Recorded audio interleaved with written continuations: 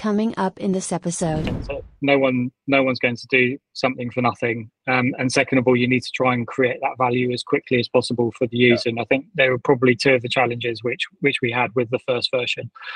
It's around the individual and it's around flexibility. And I think, in very simplistic terms, if they're getting the job done and they're happy to work from home and there's kind of no real detriment to the business in terms of that happening, then I'm not going to kind of prescribe to someone that they need to be in an office 2-3 days a week if that's not what they need to do. Well, I can tell you categorically that once you release on Android, I will be the first to download the product because I Awesome. don't use an iPhone. But yeah, because 100%, this is exactly the kind of thing I would need.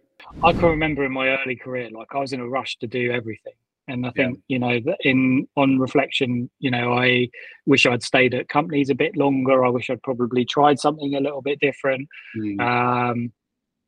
And sometimes you can be a little bit too overeager to do something. And I think that's probably, you can argue that with startups as well, right? It's like sometimes you can just be a little bit too quick to go to market or a little bit too quick with an idea. The Founders Unplugged podcast, hosted by Greg McCallum. Raw, unedited conversations with entrepreneurs and startup founders. Hello, John. Hey, Greg, how you doing? I'm good. How are you? I'm really good. That is some background you've got going on there. Yeah, it's the first time ever today. I've recorded another episode today, and it's the first time ever I decided to play around with the backgrounds. We're literally at polar opposite ends of the spectrum, right? Like literally all white. It looks good. I normally just have the blurred background, so I figured I'd mix it up a bit because if you don't want to see like the kids' toys and stuff in the background, this is a bit better. And I'm feeling like a mad scientist today, so I feel this is appropriate. Yeah, for sure. Yeah. I might get a green screen at some point. I don't know. But anyway, how are you? You well? How's business? Yeah, good.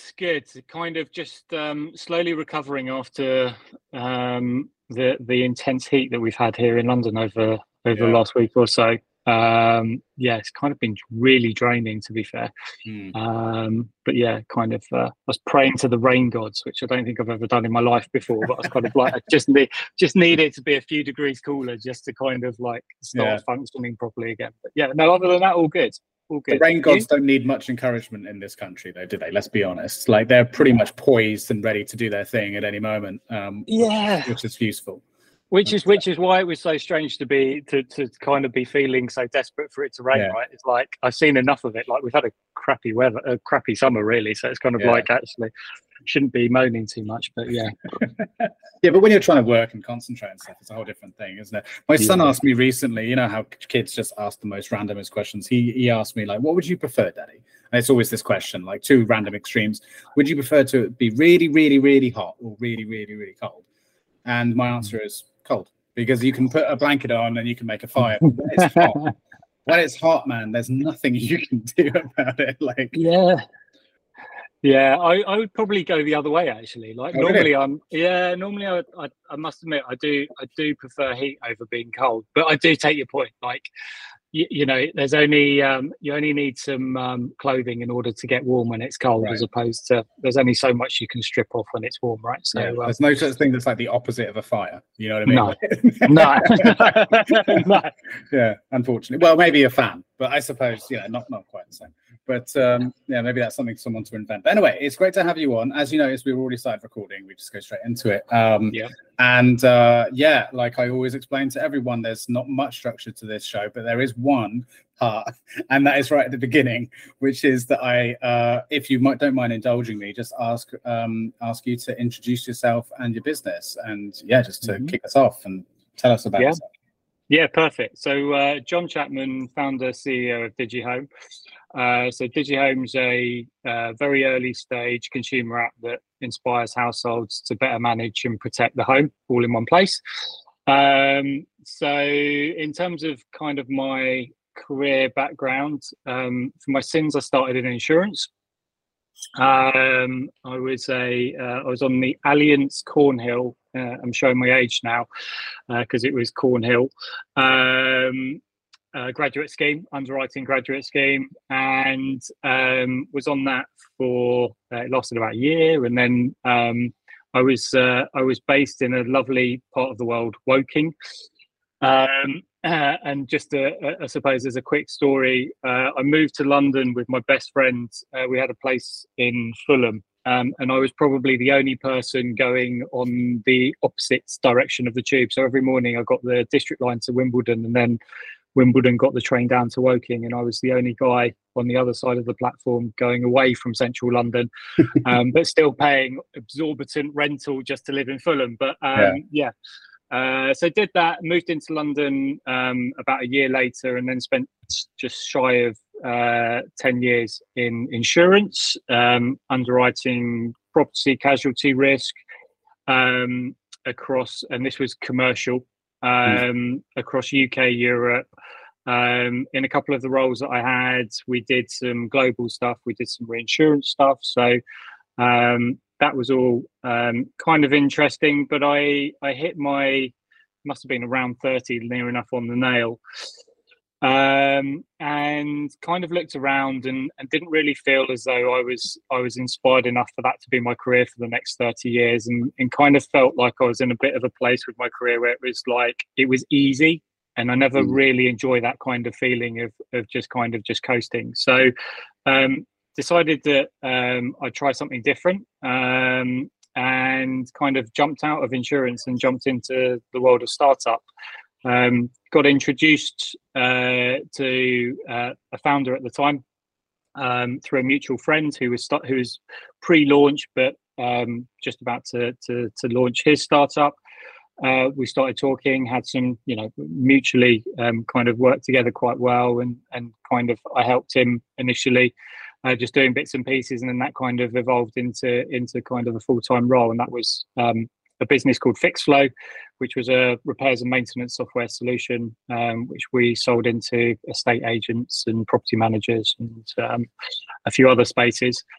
So I was there for 5.5 years, worked with two co-founders, and we grew that business, I think, quite substantially when you kind of compare it in terms of the prop tech space, and maybe I'll touch on that in a bit more detail when we chat. But yeah, we kind of grew that, and then again, I suppose not necessarily got itchy feet, but again, kind of looking for that next challenge, and I suppose that's a common theme in terms of my career, is always kind of looking for a challenge. And moved to another startup, slightly different stage, called Just Move In, which is a home move setup service, so kind of takes away the admin element of moving house. And moved there, I suppose, I'm trying to remember when COVID was now. I think we all kind of forget, or tried to forget. 2021. 21. So I moved there in 20. I moved there in 20, and then obviously 21 came around, and it was kind of a really different situation. And I mean, that was it had a lot of challenges to it, because again, I think most of us had never been in that situation before, and kind of as a growing business, it has its own challenges, and then you kind of layer that on top, and it becomes even more challenging. But equally, it was an interesting time. But it also, like with most people, it gave us all an opportunity to reflect and kind of consider what was important, what those next moves were. And I suppose that was really the catalyst for me to go, I've always wanted to do my own thing. I think that's been fairly evident since I was in my teenage years, really, but never necessarily had the idea and kind of that confidence to be able to go out and do it on my own. But that kind of came about, and started Digihome really start of 22, I suppose. So and yeah, kind of been on that journey, and I can probably go into a lot more detail in terms of the last 18 months or so, and some of the things that we've been through. Of course. What was your and thanks for that. And what was your position as co-founder? What was your main sort of area of responsibility in these previous startups? Or areas of responsibility, presumably more than one, right? This is usually the case. So actually, with FixFlow, I wasn't a co-founder. So the two co-founders there, Duncan and Raj, I was essentially kind of number one employee. But for really the first year, it was just the three of us. And we, for the first 6 months, we were working in the basement of an estate agent who Raj knew, in a single breeze block basement with literally no heating. And we were literally all sat there with like heaters in between our legs during the day and drinking copious amounts of coffee just to stay warm and stay awake. But it was kind of, you know, that's kind of the really nice raw element of startup. That's why we do it, right? Yeah, exactly. So it was like, it was a beautiful kind of first experience into startup, really, as opposed to, you know, you can see some these days that are so well financed, they sort of like jump straight into like nicely plush air conditioned offices, but actually they shouldn't be called startups. Doing it the other way is so much more fun. But my roles there were essentially like sales and marketing, but as you can kind of expect, when there's the three of you, you kind of just all muck in and do your own thing. So it was predominantly driving the sales, and for me it was a totally new experience. I suppose insurance, for anyone that kind of doesn't really have much context in terms of insurance or the insurance market, you've essentially got brokers and underwriters, and brokers are kind of the client facing biz dev element, and then you've kind of got your underwriter who underwrites the risk.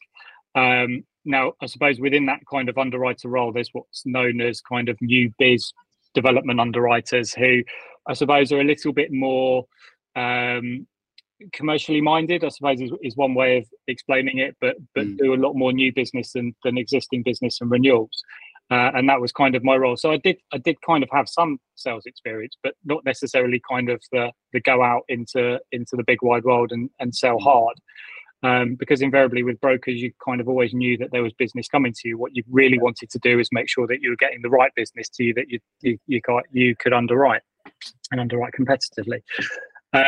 So kind of going into sales role and going into a space that I really didn't know that much about. I mean, I was a homeowner.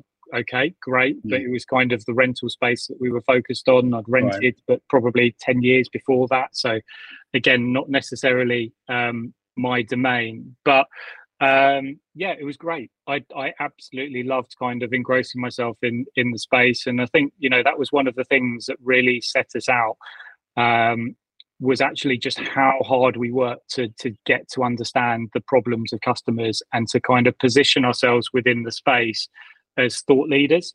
I mean, Raj, who was one of the co-founders and CEO, his background was law, property law, and again, I suppose when it came to it, and we started to look at some of the regulatory changes that were happening within the space, that was obviously great because he had a knowledge and an experience there.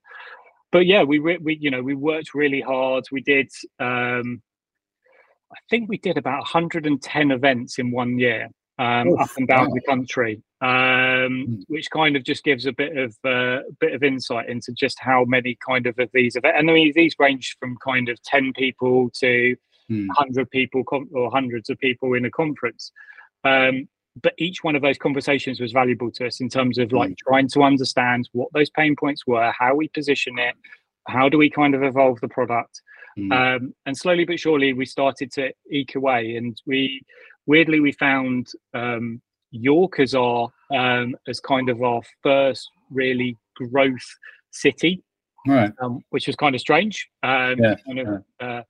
You think of all of the places where you're likely to start seeing some traction, and York doesn't necessarily jump to the top of the list, but it was, and we kind of then just used that as our as Geoffrey Moore would put it, kind of our little beachheads, and we started to work from there and kind of went to Leeds and Manchester and then kind of London and all of the other places. But yeah, slowly but surely grew, and over the kind of time that I was there, we grew it to about 18% of market, which in kind of a state agency, and again, just to give listeners context, there's a real long tail to a state agency. So you've got your really big guys like your Countrywide, your Connells, Leaders, Romans, and I'm sure I've forgotten a few, but just they're kind of names that most people will be synonymous with. But and then we've got a really long tail of very small independents who, you know, you don't necessarily come up in the first few pages of a Google search, and you've really got to work hard to find the people. So I think it was really impressive in terms of just our growth over a period of time. And like I said, I think over those sort of 5.5 years, it was a case of actually people, when they started to talk about how you report your repairs or how your tenants report repairs, it was kind of like fixed flow was almost like the word that people would say, and that was great. I mean, it was great. And we didn't really have too much in the way of competition. So yeah, it was a great time, and really enjoyed it. And then kind of Just Move In was at a slightly different stage when I joined. So they'd just done a funding round. I think there were about 10 employees at the time. And really looking to kind of scale and ramp up that business. And I think some of the nice things about that business was obviously Tom is one of the co-founders, Ross is the other one. They're a B Corp. I think they were kind of the first property B Corp. And again, it was nice. They were based down in Bournemouth. And it was a very different kind of atmosphere and environment within the office, and a different proposition as well. A lot more people were doing that kind of thing, but in a very different way to how Just Move In were doing it. Right. And it was good. We kind of we grew the business. We grew headcount quite significantly. So I think pre-COVID hit, we were kind of up to the 50 mark, if not a little bit more. So kind of over the course of the year, we grew 400% in terms of headcount. And then obviously COVID hit, and we all have we had a load of challenges around that. We were fortunate, I suppose, in a lot of ways compared to a lot of other sectors, that property was kind of left to stay open, and that helped us. But kind of the challenges of running a team remotely. We had a young team, so there was some real challenges there in terms of their environments, which again kind of we really had to manage. And I think again the kind of the founders there and the leadership team, we really kind of focused on how do we kind of make this make the best of that bad situation. So that kind of led me to start thinking about what I want to do on my own. I had a few ideas, had a few conversations with different people, was originally kind of going to go down one route, and then had a conversation and kind of decided that maybe it wasn't the best route to go down. So kind of navigated my way over maybe 6 months of, I want to do something on my own, and I've got a kind of idea, but I wasn't necessarily set on that idea. And I suppose by the end of 6 months, a lot more concrete around that idea, or at least in my head, without really much more beyond that initial idea. So that kind of brought me into 22 and starting Digihome.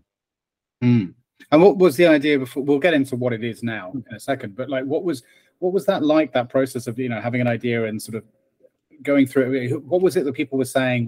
How were you going? Was this like something you were actively seeking for people to rip apart with friends and family? And that's why, or was it just happenstance that as you were sort of thinking about it and researching it, that you arrived eventually on what it is now? Yeah, I mean, it's interesting, and I'm sure like other founders will have kind of different journeys and different ways that they've done this. I think with some founders that I speak to, it's kind of like they work in the same sector. They saw a very specific thing, and they were like, "Yes, we can absolutely do that." I suppose there was an element of that in my initial idea. So I suppose as part of being engrossed in property tech and the property market for a number of years, I was very aware of kind of the challenges with the home buying process, and that was kind of my initial area of focus, if you can call it that. I think the one thing that I was kind of conscious of was not kind of getting too pigeonholed on an idea at that stage, and also not trying to force it, because I was keen to do my own thing. And I think sometimes you can kind of be a bit blinkered or maybe a bit blind to actually, is it a good idea or not, just based on the fact that you want to do it, right? So the initial idea was focused on kind of home buying and trying to solve that. And I mean, obviously there are lots of people that are trying to solve that and have done for a long period of time and in different ways. I suppose on reflection, was mine any different to some of those? Maybe, maybe not. And I think it was kind of really working through, actually, okay, so there's a problem here. How do you solve it? And I think really what happened over the course of a few months was actually I realized it was really, really, really difficult to actually solve. And could it be solved in kind of the time frame that I was looking for? Maybe not. And I suppose to some extent I've maybe been proved a little bit right by the fact that actually not a lot's changed in the last kind of 2 or 3 years around the home buying process. Because speaking to people, there's so many different stakeholders as part of that process that it just became, it's not necessarily kind of a tech solution that's going to solve it. It's going to be lots of different factors and elements. So it's almost like an infrastructure problem, basically, where it's operational across multiple stakeholders. So you wouldn't just be, it's not the kind of case you could just bring a solution. You need to affect change in lots of different industries and lots of different operations, right? Presumably. Absolutely. And I think the kind of the takeaway that I had from working with estate agents and kind of those property professionals was things don't move quickly. And they all have their own agendas, and it's and you know, that's not, I'm not saying that that's a bad thing, but it does make compromise hard, and it does make getting those solutions hard.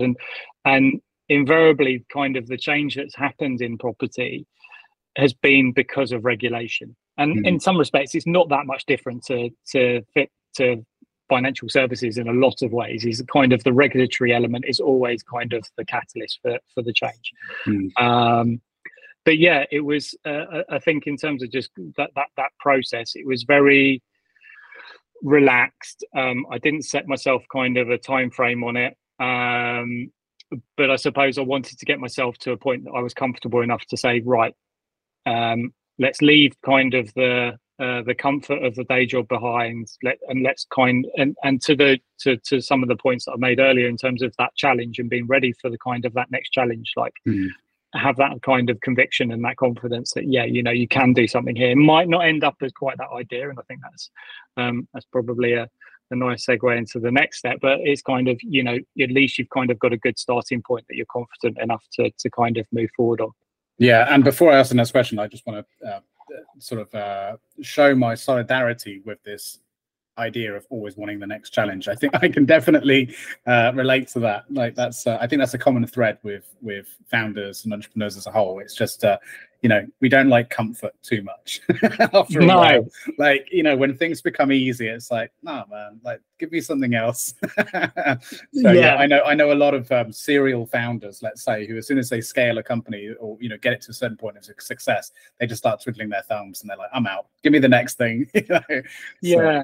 And I would definitely say that, you know, just in terms of reflecting, as I do a lot, like those early days of Fixed Flow were, you know, I loved them. I loved I loved that sort of real raw grind, trying to work your way through it. And to some respects, when it became kind of the established business that it became slightly less attractive, and maybe a small element of that motivation went from kind of the day to day, right? But I think, you know, life is way too short to kind of just be sitting on your hands and just letting life go by. Like totally. There's more to life, right? I have a theory on that as well. I think it comes down, there are certain people, and I think, you know, certain people are more inclined to this than others, but I think there are certain people that are attracted to just feeling useful, right?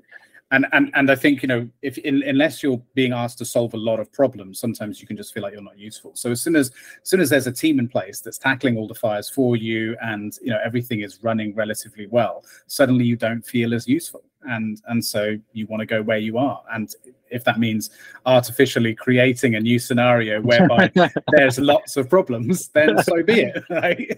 Some people do that by creating drama. Some people do that by creating a business, and I would recommend the latter. But for sure. And I think, you know, that it's a really interesting insight, because I think that I definitely reflect in terms of like my personal life, how I take a very different role, right? Which is the role of, you know, again, we're in the, not to feel kind of have an archaic view of this, but I always like to think of myself as kind of the protector of my family and the provider. Right. And not to say that my wife isn't hugely successful and of course.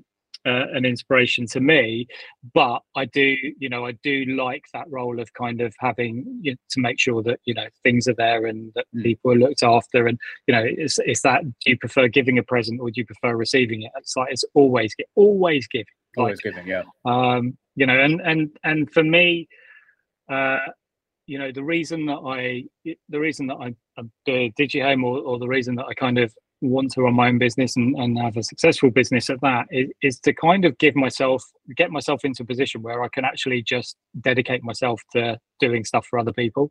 That is kind of my end goal, is retire and just help people. That's what I kind of have as my vision of life, is just be able to do those things that you don't have to worry about the monetary side of things anymore. You can just help people for the sake of helping people, and I think that's hopefully I'll get there one day. That's a great goal to have, and I agree with you. I see myself in the same way, and that's I think maybe why when people don't have purpose outside of their home, then they're looking to try and create problems at home to solve, right? So it's like you need, but as I think it's definitely and I don't know for certain, but from my limited understanding of biology, it's definitely men seem to be more inclined to problem solving than women, and so it seems to be a trait that we're most attracted to. Solving complex problems, I think my wife would probably disagree with you. She loves. Well, and like I said, I mean, I think that's a generality. I think, but and you're probably right. I'm probably very wrong in that, but it's just from what I've heard in biological literature, that's apparently the case. But anyway, aside from that, then let's talk about Digihome. What does it do? Yeah. So 26 minutes in, what does Digihome do? We'll get there in the end. 1 minute and 59. What does it do? Okay. So I suppose if I take a step back, so started Digihome with the kind of view of being able to solve the folder of doom in everyone's home. So just to kind of explain that a little bit more, we all have our ways of storing and or not storing, as the case may be, like all of our household documents, whether it's kind of bills, your mortgage statements, whatever else, and we started off on a journey to solve that, because I spoke to a lot of people, and it's kind of one of those points that everyone resonates with, right? It's like, how do you store your stuff? Oh yeah, I've got the 4 lever arch folders, and basically something comes through the post and I just stick it in there, and it's kind of poorly managed. And ultimately what that doesn't enable the homeowner or the household to do is kind of use the information and the data on there to better inform how they run their home. Like, we're all kind of familiar with the additional cost of auto renewing, or not knowing what subscriptions you've got in your household. I can be guilty of that. My wife and I realized we both had Prime subscriptions not that long ago, and it's kind of like hugely frustrating to kind of think that you're that disorganized that you didn't realize that, or clearly we don't speak enough. That's a good point. I need to ask if my wife's got.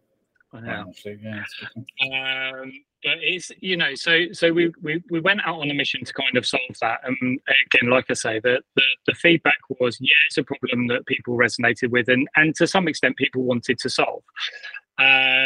So we kind of built a wireframe prototype. We kind of did some early user testing, and then we started to build the product. Now we've made lots of mistakes on our way to this specific point, as most founders will probably admit to, and some I kind of reflect and go, I definitely shouldn't have made them, but you kind of learn from these things. But we were also having some really interesting conversations with some very big companies, and I think one of the learnings that I would definitely take from kind of the last 18 months is not to get too distracted by them, because those, whilst you can get very excited about, wow, we're having these conversations and we're a startup. I mean, at this stage we were kind of pre-product, pre-investment. Like we were nothing really opposed from an idea and kind of some wireframes. But to be having the kind of conversations that we're having with like big insurance companies and others that were kind of looking at the proposition as a way of how do we engage better with our customers and how do we kind of add value into their everyday lives. And to some extent we got distracted by those. I think we started to build a product that was too cumbersome, had too much in it. We built across multiple platforms, iOS and Android. So like lots of kind of, I suppose, not fundamental mistakes, because I think we made all of the right decision, or we made the decisions for the right reasons. And you know, I suppose it's kind of that difference between sometimes knowledge and wisdom as to which ones you do and which ones you don't. So we were having these conversations which were all like super exciting, and we're kind of going, oh my god, like, you know, and we were getting introduced to others and we're like, wow, this is really like, this has huge potential, right?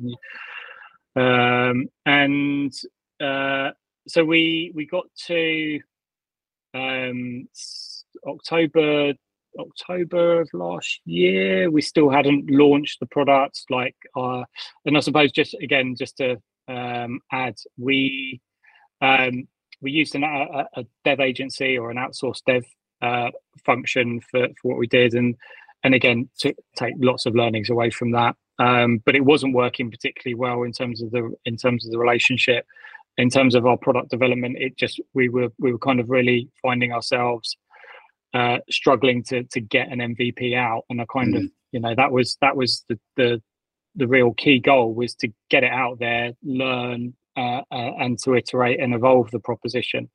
But every single month we thought we were going to get something out, something happened next month, and it on and on and on. We managed to launch the MVP in November of last year. And I suppose within kind of not necessarily the best time to kind of launch an MVP, which is coming into the Christmas period, and you know, especially when it kind of comes to home admin. But nevertheless, we kind of started to get some users, started to get some feedback and some data. And I suppose over the course, when Christmas came around, we had some analytics that we could start to explore and understand a bit better in terms of what was working, what wasn't working. And I think it was clear that there were some elements of the app that were working, that people were interested in, and that kind of coupled with some of our social activity and other bits and pieces was kind of reaffirmed that. And then there were other elements that just weren't. They were kind of semi-redundant. And I really took like Christmas and New Year to reflect in terms of, right, what are we doing here? Like, are we solving the right problem? Are we solving it in the right way? Can we solve it in the right way? And kind of asking all of the questions that, you know, I suppose you, in some respects, you kind of ask at the start, but you also have to keep on asking yourself as you go through this whole process. And I think the answer, like the answer to that question was no, probably not, based on what we'd seen from like early user engagement and feedback. But equally, it gave us some insight as to actually maybe the problem, like what the problem was that we should be solving. And it wasn't that far away from where we were, but equally it kind of meant that we had to refocus and essentially pivot a little bit. So kind of made the decision at the end of January that's what we were going to do. In its current investment landscape that we an environment that we find ourselves in, it's hard. The kind of benchmark for any kind of raise at the moment is a lot higher than it was 2-3 years ago. So we kind of had to make that decision as to, right, we either kind of call it a day and we made the wrong, like we didn't make the right decision, we didn't make the right product, whatever, however you want to look at it, or actually we refocus, we pivot, we kind of then really focus our attention in terms of what it is that we're doing moving forward, and what does that product look like how do we with a kind of limited runway, limited capital, a dev team that isn't working well for us right now, change that. So we got rid of the dev team. we looked at the product and kind of spent probably another couple of months really trying to figure out what that looked like, what the scope was, how we could kind of amend what we'd done. So not throw away everything that we'd done, because I think that would have been probably been a stretch too far. But like, how do we kind of use what we've done in a slightly different way? And yeah, so we kind of, for the last 4 or 5 months, been on that journey of scoping the new app, going through the process of getting it built or getting the changes made. And we're, I'd say, probably a couple of weeks away from hopefully being in that position where we, I suppose, relaunch is the best way of putting it, and we kind of go out again. So that's kind of the journey, and I probably haven't really answered the question, which is what it is. So essentially what it is the problem that we're solving is that as a homeowner or as a household, you're not taught how to manage a home effectively. It's one of those things that we all aspire to be homeowners or to kind of have our own place, but unless you've kind of got that sage of wisdom, whether it's your parents that kind of pass down all of that information, that's few and far between, you're kind of left pretty clueless as to actually what I should be doing. And ultimately, you know, if you're not organized around it, you're probably going to be making mistakes and costing yourself money. And I think the other way to look at it is, with the cost of living crisis that we're still very much kind of experiencing, I reflected on it, and it's like, in days gone by, when we were looking to save money within our household, we'd look at like how you'd save on your services. You know, you'd switch your energy provider from one to another and get a cheaper deal. You'd do the same with your broadband and your insurance and everything else. But the reality of it is that kind of activity is now gone, right? Like, we couldn't switch our energy. We still can't really. I mean, there's some ways, but you can fix it, but it's not necessarily going to be cheaper for you in the long run. Insurance prices are going up, like broadband prices are going up. So it's like, how do you as a homeowner get better control of your costs? And I think definitely over the last couple of years, for me personally, it's kind of like, especially with that kind of lack of financial income that I've been used to over years, it's like that unexpected cost, that small issue that turns into a big problem, plays on your mind so much more.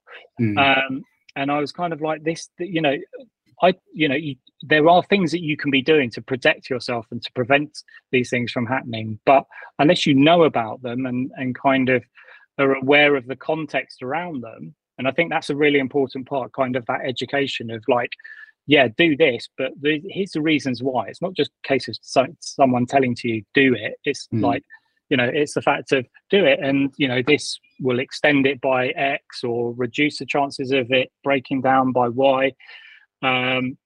So I think there was a real opportunity there to kind of help homeowners, predominantly kind of younger homeowners, so that those first-time homeowners or potentially slightly inexperienced. But I mean, you know, looking back at having been a homeowner myself now for kind of 16, 17 years, I'm still learning and I'm still making mistakes, and I kind of look back and go, God, I wish I'd had this like in 15 years ago. Yeah. Because there is just so much complexity to it, and we're not kind of talking about like really granular stuff. It's kind of basic stuff. It's like, how do you look after and maintain your appliances? What are the kind of checks that you should be kind of doing on your home? How are the, you know, when are your kind of key utility services, meter readings, insurances? You know, how do you kind of prevent the risk that costs you money, essentially? So what the app does is it essentially takes some very basic information about your property, and it creates like a preventative maintenance plan for your home. And then you can kind of personalize that even further. It will offer you suggestions around, you know, what you can add to your to-do list. And so it gives you then the mechanism of how you manage that. So it tells you, I suppose, to break it down, it tells you what you need to do, when you need to do it. It offers you help around how to do it if you're kind of unclear around that. And we've also just started to explore do it for me. So kind of, I don't want to do it, but surely you know someone that can. So kind of that ecosystem of trusted services, really. And I suppose just to add to a couple of other elements, which is when it comes to running a home, it's essentially for the vast majority of households, and this kind of comes from conversations with homeowners, is it's a fairly siloed responsibility. So more often than not, one person within that household takes either sole responsibility or does the majority of things. And again, invariably that falls on the female if it's kind of a family household. And that kind of mental load, mental well-being is really, like, again, I think something that over the last few years has become a lot more people have become a lot more aware of kind of the impact of having to try and remember all of these things. And thinking of when was the last time I did that, when do I need to do that? It's kind of trying to get all of that out of your head onto an app that kind of helps you manage that. And by managing that, you're doing it better, you're saving money, you're saving stress, and also kind of an underlying element is also you're saving the planet, because again, if we can kind of extend the lifetime of appliances, if we can get you if we can help you save on your energy consumptions, all of those things, bearing in mind that households are kind of a massive contributor to carbon emissions, about 20% of all carbon emissions in the UK, and then actually appliances is a pretty big chunk as well, or manufacture of them. Then kind of there's another benefit there, but we kind of I think there's a lot of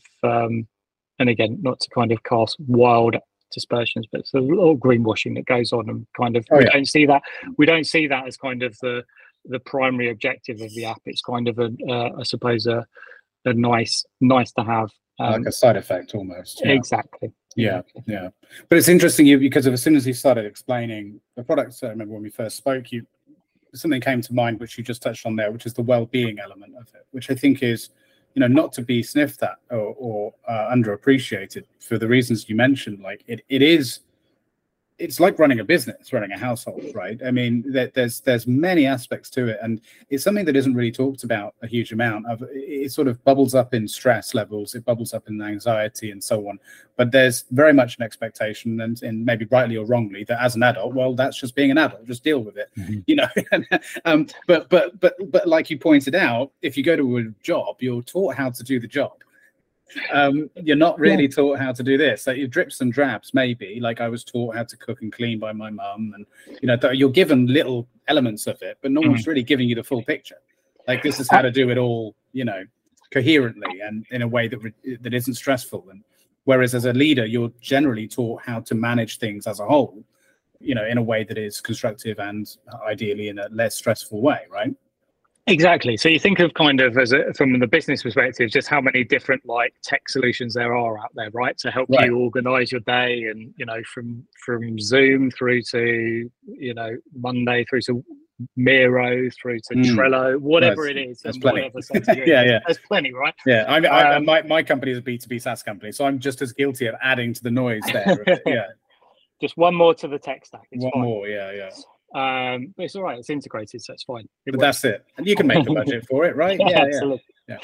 But yeah, it's like there definitely was something missing when we were speaking to people, whether people were kind of like bastardizing an existing kind of, whether it was an Excel spreadsheet or like a to-do app, but it wasn't very specific, and it didn't kind of proactively help somebody in terms of actually doing the things and giving them kind of the context around it. Because I think it's one thing to kind of tell someone to do something. It's even better if you're kind of educating them as to the reason why. And ultimately that's kind of, this is where Digihome is right now, is kind of just the first step. Our ultimate vision for this, and we've kind of looked at this at a slightly different way to a lot of people before, is kind of, we want to make this into a home insurance product. So if you are enjoying this episode, please subscribe, like, and share your thoughts in the comments.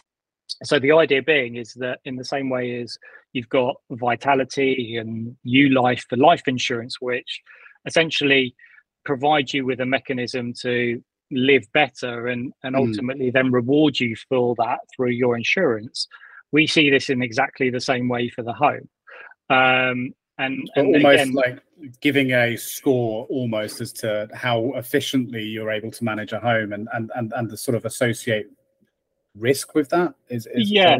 Yeah. And I think it's really important, the risk element. So I suppose putting my insurance hat back on. Yeah, I can see that was slowly coming on. Yeah. Yeah. I mean, the weird thing is this kind of is just an amalgamation of my last 20 years of my career in some weird bastardized way. But if you look at, and it has to be about the risk, because I think, again, it's very easy to kind of gamify these things without there kind of necessarily being a benefit to them. So I think when it comes to how you manage and protect the home, there's kind of an underlying element, which is risk.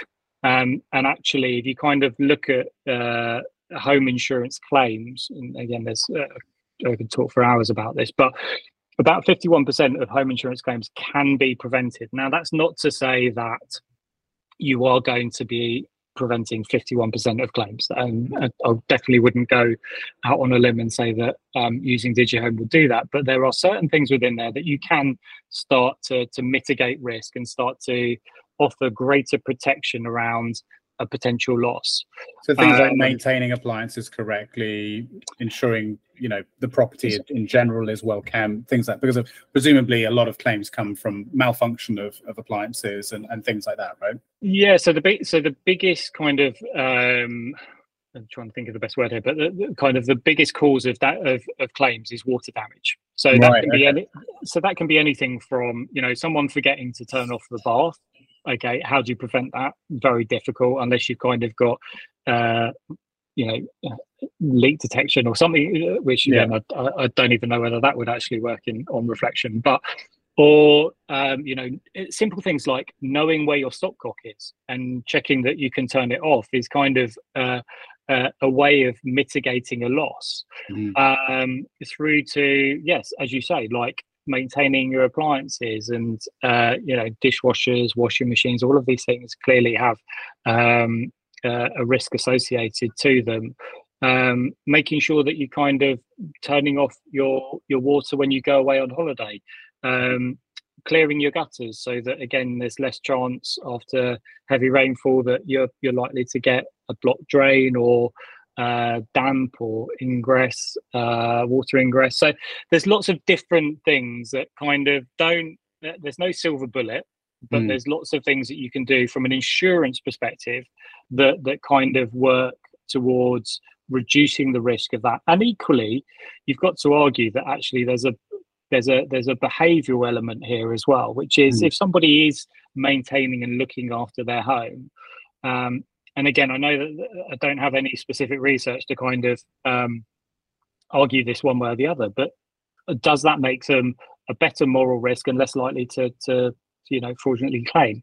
That's kind of slightly aside, but the point being is, coming back to kind of the home and the property and the physical element there, then there's definitely stuff that kind of from an insurance perspective feeds into that, as well as kind of the more general, like, cleaning care of things that you can do that both kind of improve those to an extent, but also from a well-being perspective and other elements also come into play.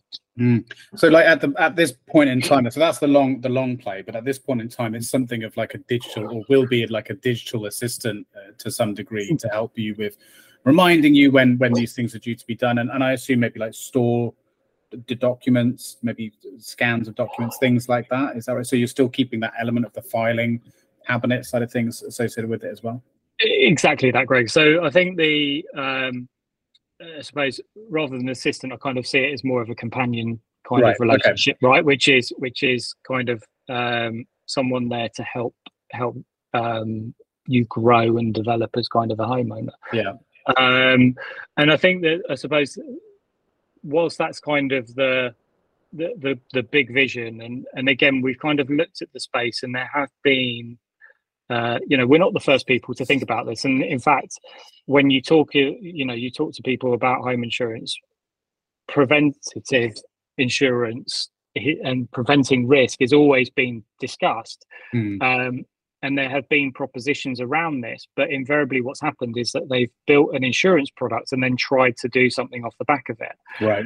We're essentially trying to reverse engineer that, because I think the important thing here is to get the user, the household, engaged in the activity of managing the home. It's got to actually be useful as a product first and integrated into someone's life, create that lock-in effect before you can ever make any data extraction from that, right? Exactly, because then I think the kind of what you hope over a period of time is people become more knowledgeable, they understand these things, it becomes habit, but then kind of the insurance is there as kind of the thing that underpins all of that and keeps that kind of customer lifetime value. I mean, if we start talking about things that are kind of important to the business, it's kind of how do you kind of retain that customer once they've got a sufficient amount of knowledge that they kind of do it themselves, is then actually how do you then build that value in there? And we see insurance as a service and not as a product. I think for most people, insurance as a product doesn't work, right? So 91% of policyholders don't claim. They don't hear from their insurer. There's no value there. I mean, yes, okay, you can argue there's a peace of mind, but you pay a premium for that peace of mind. Whereas actually, I think insurance has a real opportunity to actually become a much more fundamental part of a household and of a policyholder's life, and that goes from it goes a step beyond kind of your free cinema tickets when you buy insurance through a comparison website.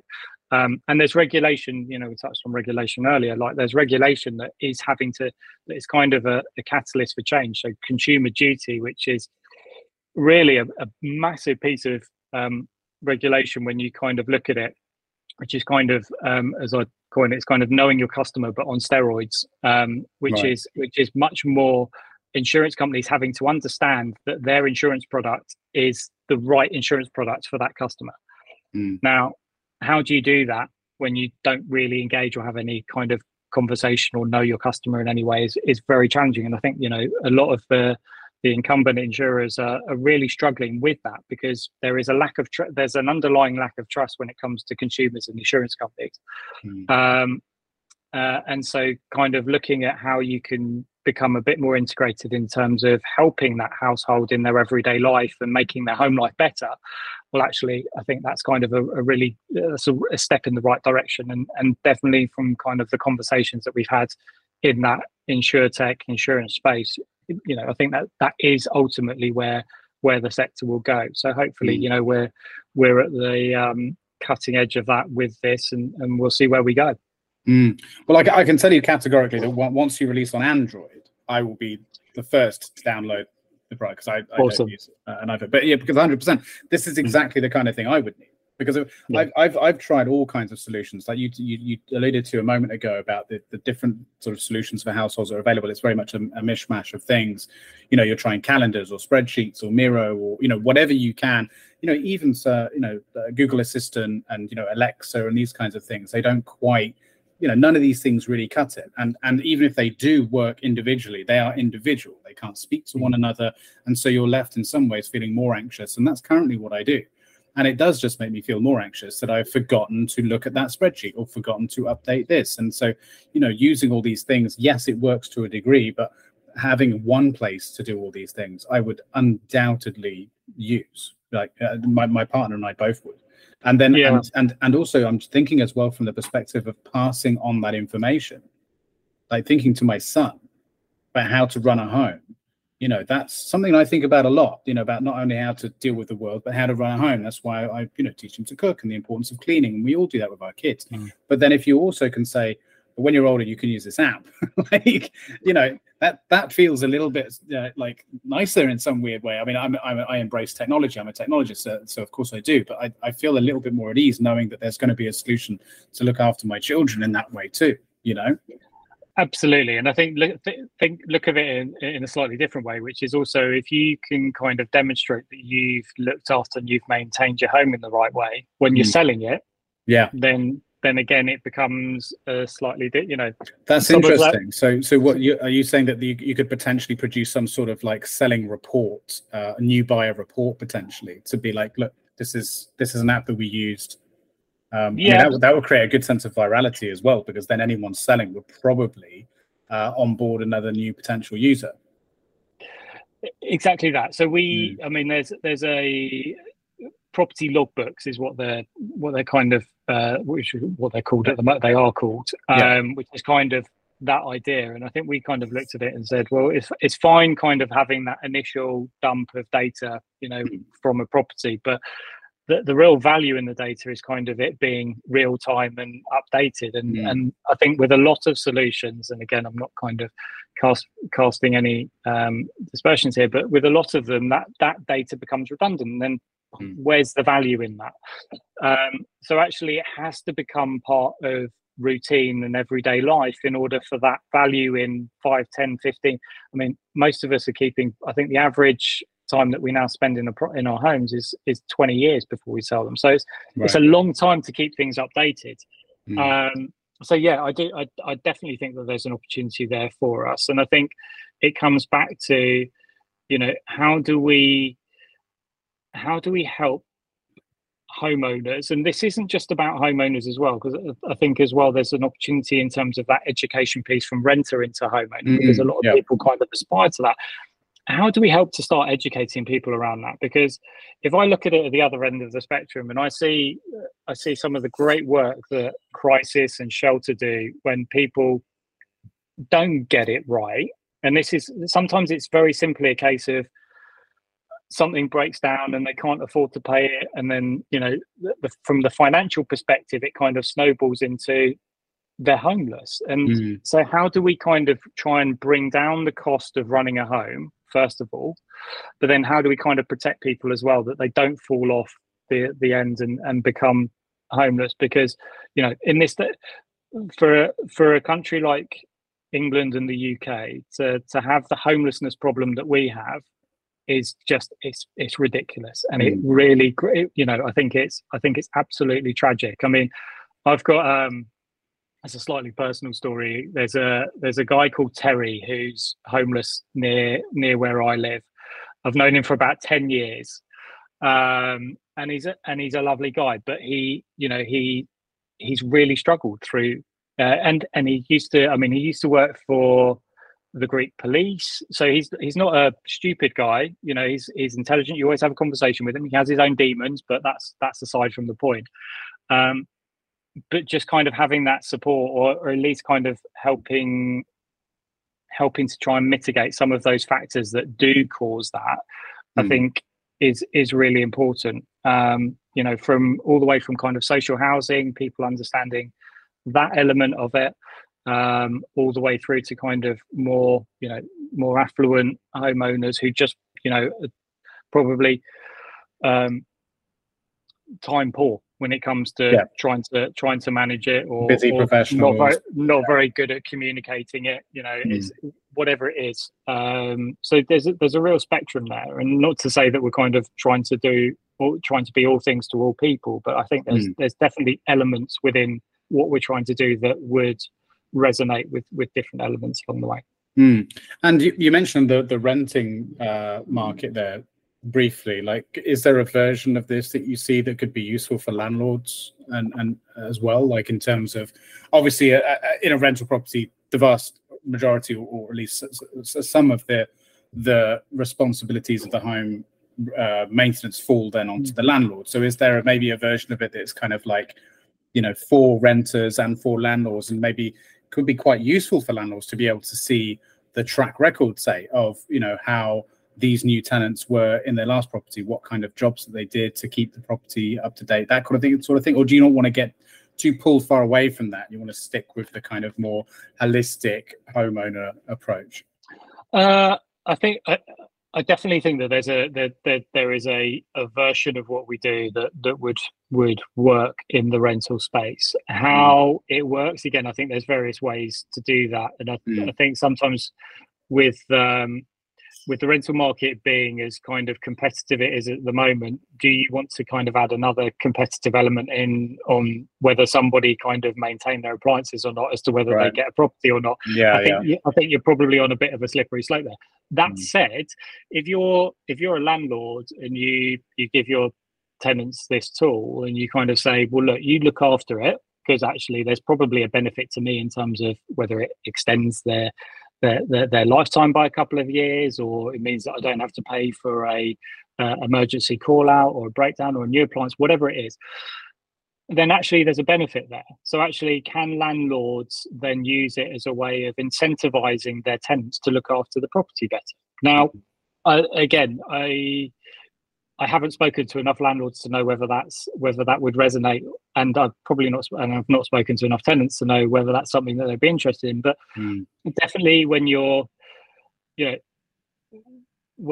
kind of tenant that's thinking about, well, this I'm renting at the moment, but I want to own my own home at some point, and kind of learning some of those skills and building that kind of knowledge and understanding at that stage is going to be beneficial to you when you do eventually become a homeowner. And likewise, I think from a landlord's perspective, there's a benefit there as well. So yeah, I suppose it's definitely one that we've got within the roadmap and within our kind of scope of what we can do with the product. I think initially where we are, very much focused on kind of the homeowner and that household environment, but yeah, definitely one for the future for sure. That's the thing though, isn't it?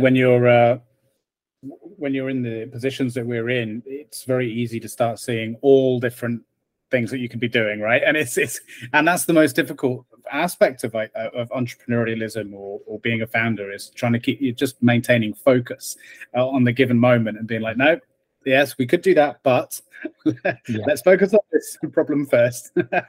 We can tackle the other 1,000 another day, as well as all the other aspirations of like you said, what your eventual goal is in life. To just be patient and be like, I'll get there, we'll get there, I'll have the opportunity to tackle that problem eventually, right? Yeah, I mean, I'm as guilty as any, and I think again, when you kind of look at I suppose when you look at like the home and property, it's just so vast in terms of the different avenues that you can go down, and like I think we've been guilty about probably trying to do too much too early, and which is why really this year we've very much kind of focused on how do we help people with a better way of managing the home, and focus purely on that, because what was it looking like before then? Because you already went through that iteration from last year to this year, and then like you said, this now newer focus. So what was it looking like at the beginning of the year? So it was kind of I suppose in terms of the process, we kind of focused initially on document capture, which would then facilitate data, which then led into to-dos, if that kind of makes. So it was very much around how do we get that folder of doom onto the app, and then kind of create the story beyond that, using data to kind of inform how to do that better. The challenge, to be quite transparent, I think the challenge is that one, it's getting that documentation on there. I mean, in an ideal world, we would have had APIs into every kind of supplier, and then you can kind of just pull down the information, as opposed to the expectation of somebody having to upload it themselves. In terms of the upload, again, we built some proprietary technology to kind of sit on top of OCR, so essentially image recognition. So what we wanted to do was be able to pull out information from documents and then kind of use that to then personalize the experience beyond. I suppose that's it sounds a lot easier than it actually is, and especially when you start to go down that rabbit hole, which is, for example, with home insurance, you've probably got about 30 different suppliers with different wordings and different like definitions of things. It becomes very, very hard to do that. So you kind of then you're working off a machine learning element. You're then sort of like layering in neurolinguistics to start to understand the language within a document. And it kind of we went quite far with this, but I think coming back to kind of the original problem, which is getting people to do that, getting people to actually take an image of it, was a challenge. People are time poor. I think people are quite skeptical around sharing vast amounts of personal information, and despite the fact that people have got this personal information stored in lever arch folders, and the security on your phone is 100 times more secure than that. There is kind of that mentality piece to get over, which again we definitely did to an extent, but not in a sufficient capacity in order to kind of make it work. I suppose it always comes down to this idea of the time frame between engaging with something for the first time and then receiving value, right? Whereas and if I'm understanding correctly, like this version of the platform would have probably been like quite a lot of an onboarding process essentially. Before then, they would have started seeing something from it. You have to feed it a lot of information first until you get something from it. Whereas now, it sounds a lot more like you can just open it and immediately, with very little information to begin with, you can start getting something. So then you're incentivized to give it more, which then gives you more back. And is that a fair sort of assessment of the decision? Absolutely. I think that's a really really fair assessment, that it's one, you've got to kind of have the mechanisms to make it super easy, right? Because no one's going to create that value as quickly as possible for the user. And I think there were probably two of the challenges which we had with the first version. Because everyone's got like 1,000 apps on their phone, right? And so it's you're competing not just with, and this is something I think that's forgotten a lot about when it comes to app development or software development as a whole, is you're not just competing with your direct competitors, you're competing with everything on the market, right? Because if I'm going to sit down and engage in an app, it needs to offer me something that is going to make me re-engage with it. And so if you're first downloading something to have a play, having a play is like that key moment, isn't it? It's like, okay, I wonder what this can do. Oh, okay, it does that. Oh, okay, it does that. Whereas if it's just like, oh, it's asking me to do this and it's asking me to do that, then it's just suddenly like you're just suddenly thinking, I've got a lot of work to do now, as opposed to this is going to help me, which it might do, but that's just not what you're thinking, right? Yeah, and I mean, it's look, I prior to Digihome, I'd never developed an app, so kind of pretty steep learning curve around this, and again, I think made sufficient mistakes along the way to kind of know how to do it better next time around. But yeah, exactly that, and I think there's some of the issues and some of the challenges that we've sought to overcome with the next version, which is kind of like how do you create that value quickly? How do you try and get that engagement so that somebody's landing into your app, they can automatically see that, and they can kind of start to build that personalization. And I think as well, it's around it is around trying to create a personalized experience, right? Like I think most of us these days are kind of done with generic and done with kind of it doesn't really work for me in that way. And I think having something that's a lot more or more tailored to that specific user is, I think, it also important when it comes to like delivering an experience that people are more inclined to put a bit more effort into along the way, because it's more personalized, because it's tailored to them, because it kind of will develop something better for them in the long term. Yeah, absolutely. Sorry, this is going to be really, really random, right? Just completely off topic. But has anyone ever told you look a bit like the actor?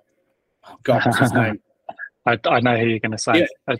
Hold on. I'm going to write it down. Okay, you write it down. I'm going to Google it. I should know his name. Okay.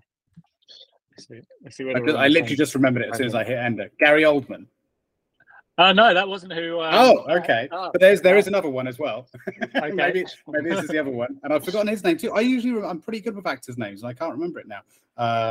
This podcast is digressing very quick. This is exactly the whole point of this podcast. This is great, right? This is like a game of this is like a game of Guess Who.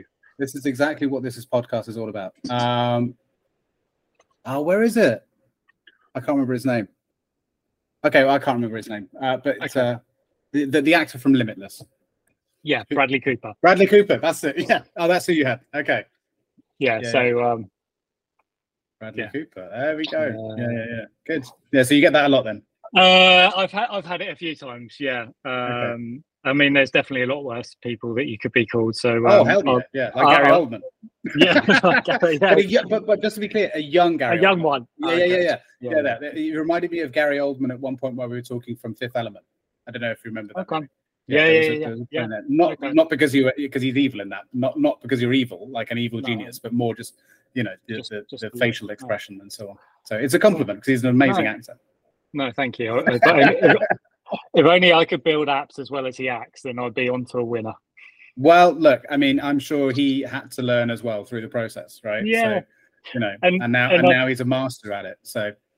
And I think it's always important to remember that, right? Which is really the way you brought it back to this, by the way. Yeah. I appreciate that. It was very good. Thank you. That's all right. It's not my first rodeo. Yeah. Talking to lunatics is not your first time. Yeah. But no, it's like I think it is really important to remember that you do make mistakes and to sometimes not be. I mean, I'm my own worst critic. Right. Don't be too hard on yourself. You've also got to realize.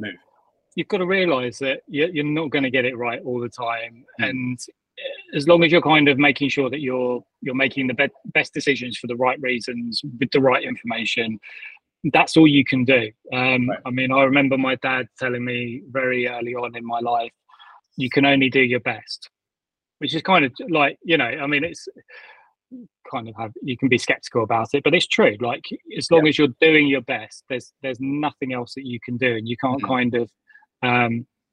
you can't kind of look back and criticize yourself for making a mistake or making a decision where it doesn't work out how you expected to, if you've kind of gone by those benchmarks. So. There's always a couple of themes that come up in a lot of these episodes, around things like ego, self-awareness, not taking things too seriously, not being married to your ideas, finding balance. These themes always come up inevitably in conversations with founders, and I'm struck by the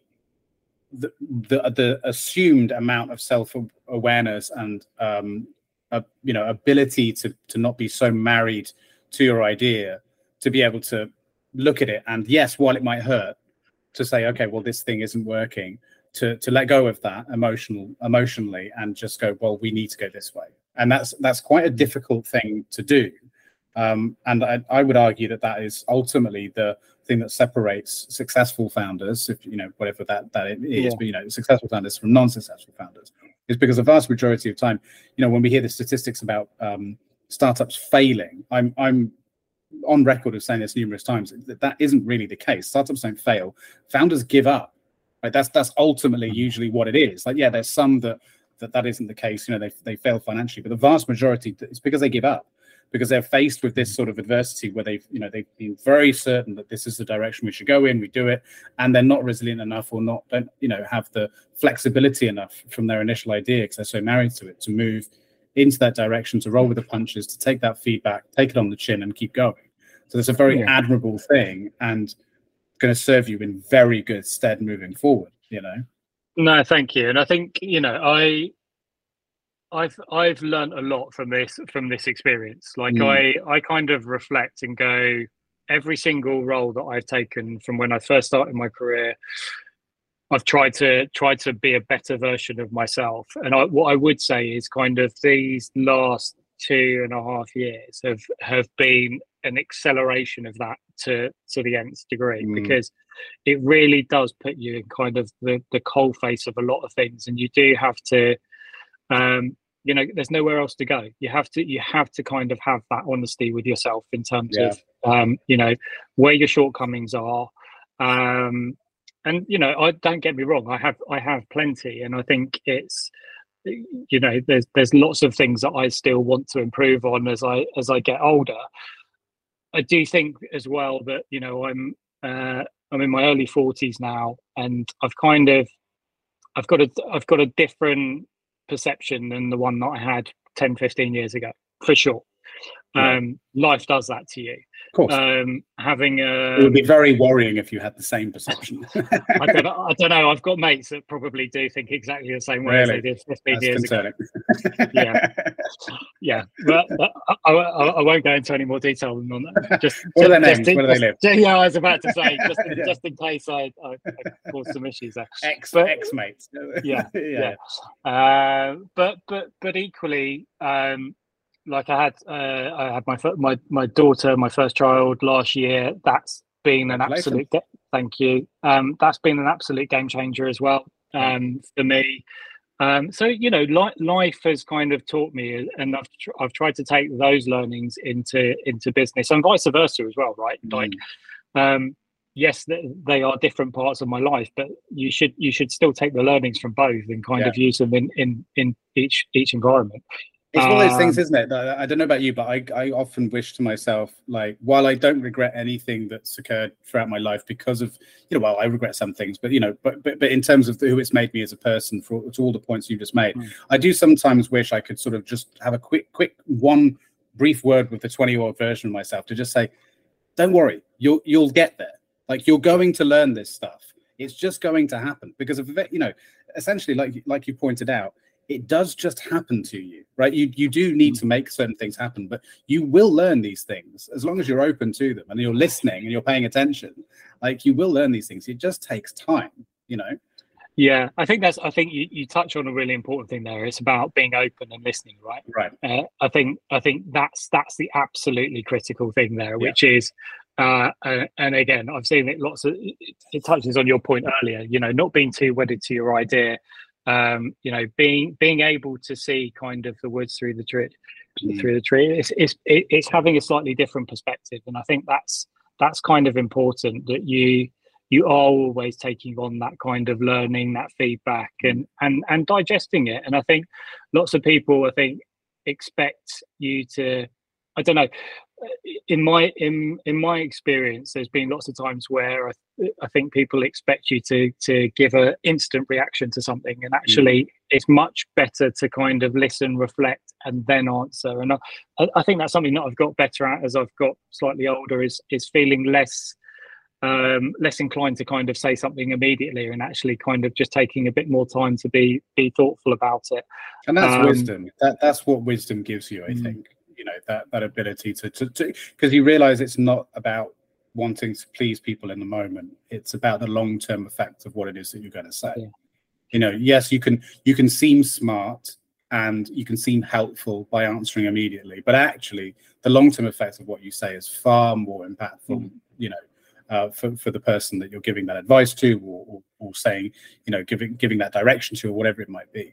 But also the other side of it as well, I think, is, why I'd like to speak to my 20-something-year-old self as well, is because, at that age, late teenage, early 20s, the cusp of real adulthood, I guess, like there's a real challenge when it comes to identity, and most people have this, if not everyone has this. And identity doesn't really, I don't believe, start seeming clear until you're in your mid to late 30s, early 40s. Like, you as you become a parent, as you become a homeowner, as you become a business owner, or confident in your career or education, whatever it is you choose to do. That's what I mean by when I want to say to them as well. Like, as well as the other things we talked about. It's just like, it will come. Don't worry, it will come. You don't need to know exactly what you are, because the truth is you never know exactly what you are. Like, it's constantly changing, and you need to get comfortable with that, Yeah, I think it's a really good point. Like, it does change, right? Like, there is so many unexpected. Well, 2 years ago, elements. you were a business owner and a husband, and now you're a business owner, a husband, and a father. And these things change, and one day maybe a grandfather, and elements. No, not allowed. No one's going to be good enough for her. No, of these ages. Yeah. But I forgot you've got a daughter, so it's never. She's not allowed. I have pictures. I don't know. It's in what's the film? Bad Boys 2. Oh yeah, where the boyfriend turns up at the door and they literally pull out the shotgun. I can kind of, over the next few years, it's my goal to get a shotgun license just so I can play that role. Or become a police officer. That's the other way to replicate that. Yeah, maybe. Yeah, I think I'll probably stick with the first one, to be honest. Fair enough. But yeah, no, there is so much unexpected in life, and I think as well, you know, you have to get the most out of life. Life is too short. I mean, I know it sounds like a massive cliche, but it really is. And I think you kind of have to be open to different experiences and trying different things, and you know, not being too much in a rush sometimes. Like I can remember in my early career, like I was in a rush to do everything. And I think, you know, that on reflection, you know, I wish I'd stayed at companies a bit longer. I wish I'd probably tried something a little bit different. And sometimes you can be a little bit too overeager to do something. And I think that's probably, you know, you can argue that with startups as well, right? It's like sometimes you can just be a little bit too quick to go to market, or a little bit too quick with an idea. And you know, sometimes spending a little bit more time and going out to do that is maybe the better approach. In other times it might not be, but I think it's always. I think that's the misunderstanding of a lot of people have of the literature around startups, of, you know, moving fast and breaking things, right? I think there's a lot of a misunderstanding around that, because I think there's a difference between being patient and being passive, right? There's a huge difference there. Being patient doesn't mean you sit around doing nothing. Like you said, you wish maybe you'd spend a bit more time in a certain job or something like that. The reason why jobs get boring is people aren't being proactive, right? You need to make opportunities. And it's exactly the same in business. You know, yes, you could say move fast. Okay, that doesn't necessarily mean build a product before anyone's given you feedback. But it does mean when you've got a product, get it in people's hands quickly. So it's like be proactive, you know, or find out what people want quickly so you can build the product quicker, you know. So I think there's a huge difference between just being passive in life and being patient. I think you could, although it sounds something of a contradiction to be proactive and patient, I think they're very important things that you need to somehow find a balance between, you know. Yeah, I saw, weirdly, I just got it stuck in my head as on LinkedIn earlier, and there was a post which is, and it resonated with me because, again, it was another one of those things that my dad said to me when I was a kid, which is like, there's no such word as can't. And the post was very much like, I can't. And actually the kind of repositioning of that is, how can I? And I think it's, you know, it's that position of like, to your point, is you're in a job, I can't get excited about this, or I can't progress, or I can't do that. It's like, how can I? And then kind of looking at, right, how can I do that? And I think how can I get excited about this? Yeah, exactly. How can I get motivated? Because the responsibility ultimately falls on us. It falls on you as the individual. It's very easy to be like, well, I'm not enjoying this job because my boss is an asshole, because you know, my colleagues are horrible, or the job is boring. It's like, well, yeah, but that was your decision to work there. So go and make something of it. You know, go and make something of anything.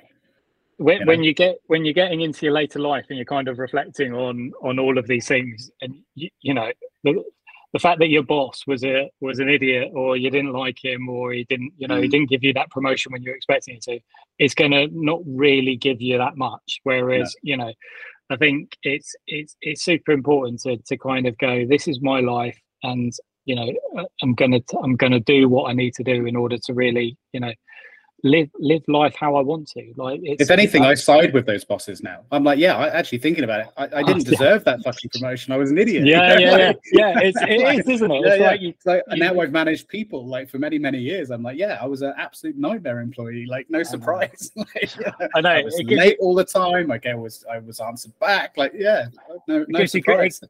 It gives you great learnings for future, right? It's like, exactly. I was that guy. Right now, what would I do differently? Right. Okay. So in the same way as having a parent, like, you know, immediately your parents are like, yeah, I know.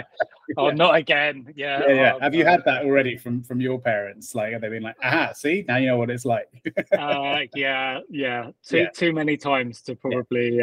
They've been waiting years to do that "I told you so" thing. Like, that's what it is, right?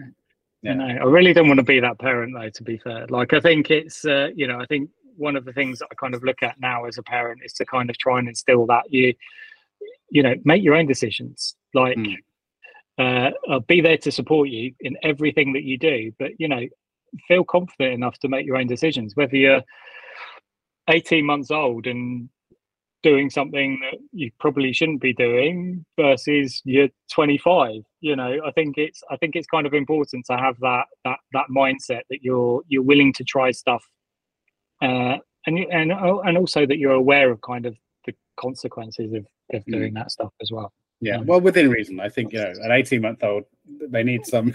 Oh yeah, don't worry. I'm not letting her play with the knives quite. I want to drive the car. All right, go ahead. See what happens. Yeah. No. I mean, oh my goodness. Parenting is a whole other thing, though, isn't it? But I've said this before as well, but it bears repeating. Like, did you find, or I've asked this question, but it bears repeating, I should say. But did you find that you not only had sort of the changes you experienced almost felt like biological, they felt like neurological, that you felt like some element of your brain literally rewire around the time that you became a father? Did you get a sense of that? A friendly reminder to share this episode with your network, subscribe for more, and join the conversation in the comments. It really helps us out. Thank you. It's a really thought-provoking question. I don't know whether it was initially. So for context, and I'm always happy to talk about this, like my wife and I have tried for a long time to have kids. So it was a 5-year journey in all, or 4.5, 5 years. That was about the same. About 4.5 years. 2 rounds of IVF, ectopic pregnancy. My wife ended up in hospital and almost died, which was great. Not. Through to the amazing moment when our daughter was born. And I mean, at that moment when she came out, it was kind of like absolute, like, overwhelmed with emotion. And then we go home, and I think again, kind of just because you're on such a high with emotion, you're kind of like, oh my God, it's here, she's here. But actually, she's so wedded to the mum that actually she's so dependent on her. It's basically eat, sleep, repeat, and invariably kind of the only relationship that I had with her over the first few weeks was when she was crying, and I found that really hard. And again, like, I think when it comes to kind of this particular topic, I don't think guys are very good at talking about it, but I've spoken to a few of my friends around this who have also had kids, and invariably it's exactly the same for all of us, but we never talk about it, and no one ever kind of goes to you, oh yeah, you might feel over the first few weeks a little bit redundant and struggle a little bit, and I definitely did, and I was very kind of honest about that. And then I think once you started to smile a little bit and you start to get a bit more back, then kind of the relationship changes totally, and you kind of go, wow, there's something being given then. But yeah, I mean, I think I've grown into it. I was definitely super excited, but fairly nervous in terms of, what kind of parent are you going to be? How are you going to manage it? How does it all work with, startup, wife, baby? I mean, I can remember being on my laptop in hospital at, like, my wife's in labour, and I think most women who have been through the experience of childbirth are probably going to berate me for this, but I was on my laptop trying to get some stuff done and sent over to the dev team, just because I knew that I literally just had a couple of hours, and on reflection I just should have just shut my laptop and forgotten about it. Yeah, like, but really, in fairness to you, they do go on about the labour a bit too much, don't they? I mean, like, they milk it a bit, sometimes it goes on for a few hours, days, like, it doesn't. Yeah, it doesn't really. That's a bit over the top, isn't it? To be honest. Yeah, you're a very brave man. You're a very brave man. My wife isn't in the room, so I can get. I don't think she is. I can't tell. I've got this bloody background on. I can't tell where she is. She might be hiding somewhere. Well, I was about to say, it's gonna pop out in a minute. Yeah, I just get a punch in the face. But yeah, no, I mean, now I absolutely love it. I absolutely love it, and I enjoy every moment with it, and definitely I think it's important to kind of have that balance between making sure that you're there, being able to see them develop, because they develop so quickly. I mean, yeah, I know everyone says it, but you just, and until you've kind of been through that experience, You you blink just and you don't miss it, realize. literally. Yeah. Like It's literally within 24 hours, so many things can change. It's insane. Yeah. But just, yeah, I mean, my during the heat, my wife and daughter went down to her parents, which was on the coast, which was a bit cooler than it was in London because our house doesn't really get cool. And they went down for a few days. They came back yesterday, and she's already come back with an entirely new skill set and doing things differently. And you're like, that's just a few days. Yeah, like, yeah. It's so funny because there's a lot of similarities in our stories. My wife literally went away for a couple of days to visit her parents as well in Brighton, which is down the road from us. And then of course the IVF story, very similar. Yeah. We went for a few rounds. We had one success that then turned into a failure. And in some ways, I had something of an inverse experience to you when he was born, in that he was very unwell when he was born. So he was diagnosed with a heart condition in utero. So we had to go to a specialist hospital in London to have him because they have a specialist cardiology unit. They wouldn't do it here; it wasn't safe. So there was a chance that when he came out, they were going to rush straight to surgery and then just operate on his heart. But then it turned out when he was born, actually, there was a problem. He was going to need surgery, but it wasn't immediate. So we just have to come back in a week or two and have it then. So that meant, just save us the hassle. We'll come back later, kind of thing.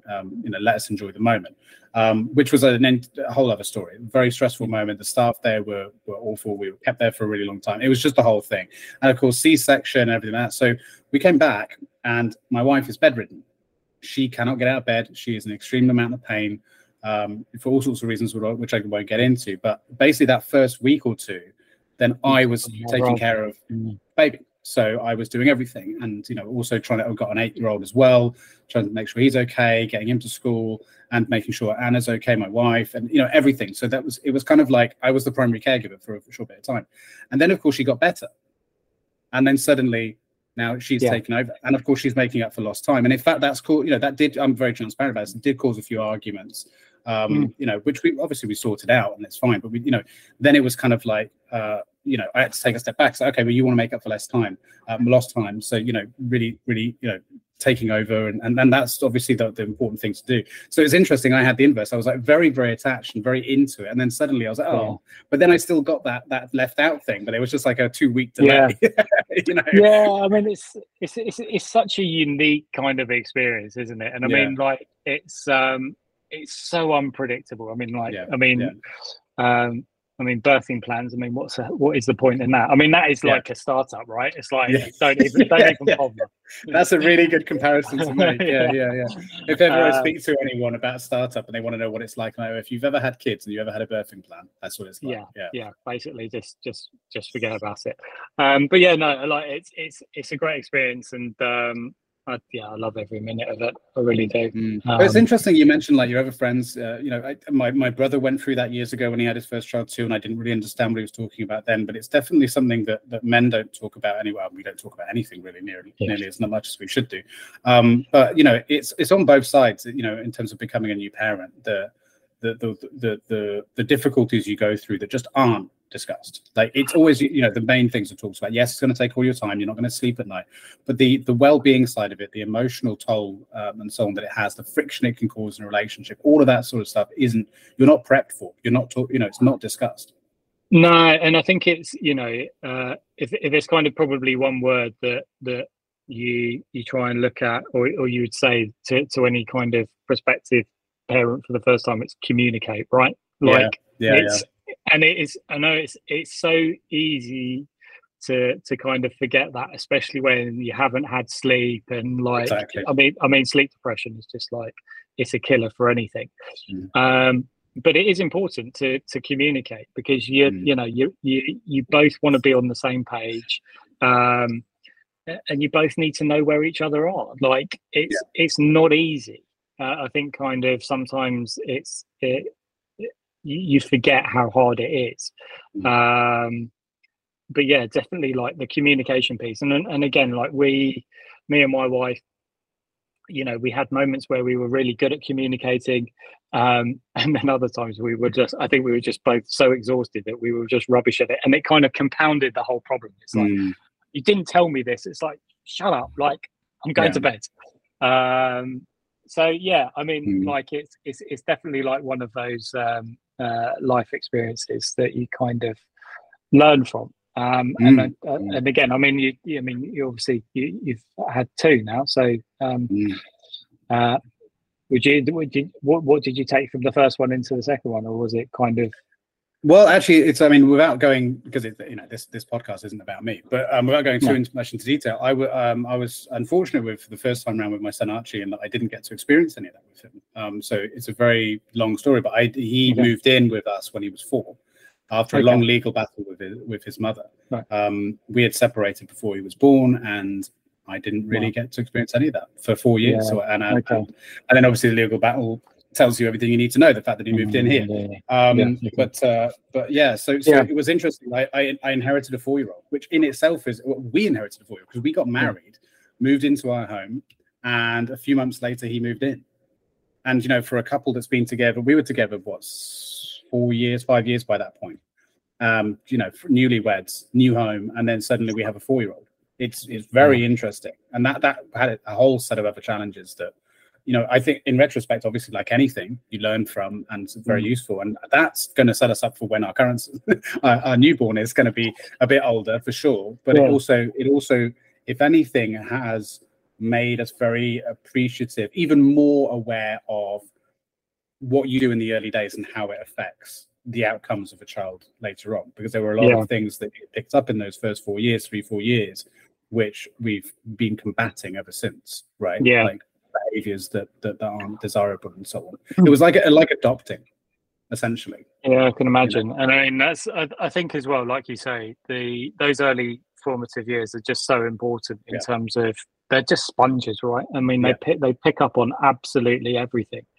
And even just something like atmosphere, like so there's a tendency already in human beings to be more disposed to negativity, right? But if you're raised in a negative environment like he was, and I'm not making any, I don't care if she watches this, like, it's a fact, right?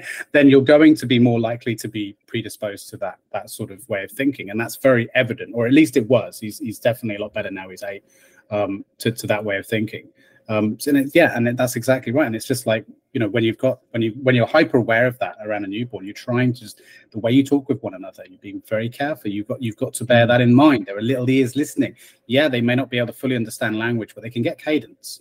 They can pick up on these things. And that's incredibly important. Are you saying hello to each other? Are you giving each other a kiss? Are you affectionate with one another? Like, that's all going in. All of it. Yeah, and I think again, like we've talked about kind of the personal life and business life, and again, those kind of elements when you're kind of as part of a company. And I mean, thinking about what we've done in previous businesses and COVID, and like how you're trying, how we kind of tried to navigate kind of creating that office environment when no one was in the office was really kind of. And we tried loads of things. Like, I can remember us kind of trying different games and doing like Friday afternoons where we'd finish at 3:30 and have like a company call and stuff like this. And it was really a case of kind of trying to learn how to keep the teams engaged and make sure that they were supported, and just keep that communication very open. But if somebody wasn't feeling well or not in a good space, because again, it wasn't just about the individual, it was potentially about the family and not seeing loved ones and everything else. In the office, you've got a certain level of control over the way that environment is to a degree, but at home, if people are working from home, you have no idea what's going on there, no idea whatsoever, and that's really difficult to manage, isn't it, with a remote workforce? It was, and it was, I think, I mean, many businesses kind of experience this, and I think it's I think sometimes it was easy to kind of default and go, well, it's not too bad for me, so it's the same for everyone else. And then you kind of have to take yourself away from that kind of viewpoint and go, actually, no, it was, is somebody living on their own, who doesn't get to see people, who's then kind of trying to then combat that as well as work. So there was lots of different challenges, which I think you had to kind of face along the way. But it was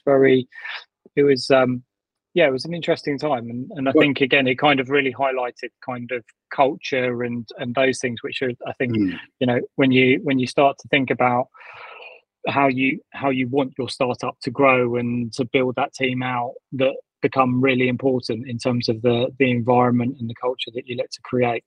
Yeah, and it's like this morning I recorded another episode of this, and one of the first things we talked about was the fact that my guest was just working remotely from Italy for a month.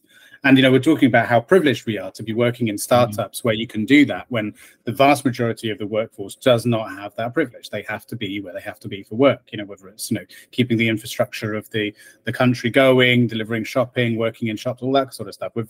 We shouldn't forget that. But then, of course, as an additional layer to that, like you've pointed out, even within startup world, there are people who cannot stand working from home. Like the office is their refuge. Like it's their way of getting away from the home, or just being able to find a place to concentrate at home is not possible. Like you said, they could live in a single bed apartment. I know people during COVID that absolutely couldn't stand it. They couldn't focus because they literally were living like a shared house with loads of other people. There was no common area. They'd have to work on their bed. Like, that's not conducive to a productive environment for them. They were going mad, and not being able to speak with like their colleagues on a quick break, on a cigarette break, and just shoot the shit and just have a laugh to depressurize after a shitty call or something. Like these are really important things to certain people. It's we shouldn't take that for granted at all. No, and I think as founders, it can be really isolating, right? Like whether you're a solo founder, whether you're a co-founder, like you spend an inordinate amount of time on it. You kind of have to make compromises, and I think it is definitely like one of the reflections, especially in the early days that I took, was actually I probably was a bit too introvert. Like I kind of just solely focused on it. It was kind of my entire life for a bit, and actually that was wrong. Like your friends, your family, that kind of support network is really important to you as part of actually growing and developing the business. And I think kind of cutting yourself off from that is sometimes to the detriment of the business, whether you kind of think that way or not. And likewise, I think as well, when it comes to asking people for help, actually there's one of the things that I've been, I suppose, slightly surprised by in a good way is just actually the amount of kind of help that is out there for founders, right? Until you're a founder, you don't necessarily have that the doorway opened to you in quite the same way, but there's lots of kind of resources and lots of people that are always kind of willing to help or to offer advice, or and I think that's there's an amazing feel in terms of kind of the founder networks within the UK that should be encouraged and should be kind of promoted even more, because I think there's a lot of value and a lot of benefit to it. Yeah, and speaking to other founders, like you said, I mean, it's just number one. If you're about to go into it, speak. Whether you're going to be an entrepreneur, founder, whatever you want to call it, or whatever it is you're doing, just speak to other people that have been there, and it's amazing how generous people can be with their time. Like, I think the assumption is that founders, well, if I ask them for a coffee or whatever, they're too busy, they're going to say no. But the truth is, everyone's favorite subject is themselves, and if you ask them to ask, tell me about your story, like we are today to a degree, it's like, this is why I love doing what I do, not only because I'm infinitely fascinated by you and by people in general like you, and so I could listen to people like you and you talk all day about yourself and what you've been doing, because I find it so fascinating and educational and so on. But I know other people feel the same way. And so it's incredibly useful, and hopefully we're getting this out there to other people to again not feel as alone. So if they're listening to this right now, they're listening like, oh, okay, someone else has been through this journey. Even for me right now, this has offered me a certain level of comfort beyond even just the founder journey, but even the personal one. You're talking about IVF and what it's been like being a father. So like all of these things, we're all human beings. We need to connect in whatever way we can, right? Yeah, I mean, it definitely shouldn't be siloed. And I think just kind of on the founder thing as well, like it is a very unique journey, which we've kind of touched on today. And actually, the people that are best positioned to kind of offer advice and help and guidance are people that are either doing it or have done it. And that's not to say that kind of your friends and your family don't have a part to play, but equally it's kind of hard to explain sometimes some of the things that you're doing, or some of the challenges that you're facing. And I think, again, it's important to have those conversations as opposed to kind of bottling it up inside. And I think that's kind of important, that people out there feel as though there are ways and spaces and people and things to kind of offer that communication, or that kind of way of talking about it. And that's exactly why I offer the pro bono sessions that I do for people. Exactly why, because it's just, there are so many people out there paralyzed by some of the absolute basics, but because there are just so many potential avenues people can go down, especially in the early stages. It's like, I can go there, I can go there, I can go there. You just sometimes need someone to go, no, focus on this, keep it simple, worry about that later. Do what has high value, do what's going to start generating revenue or traction or whatever. Just keep it focus.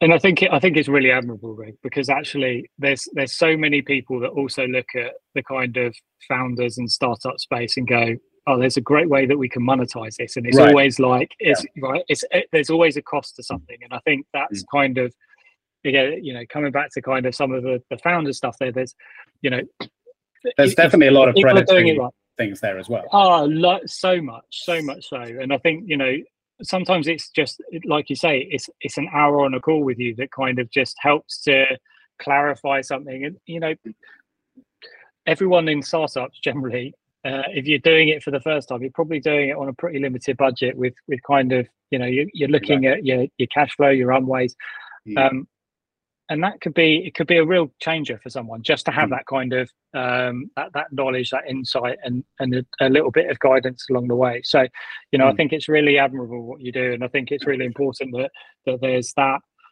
those kind of resources available to people to be able to kind of help them on their journeys.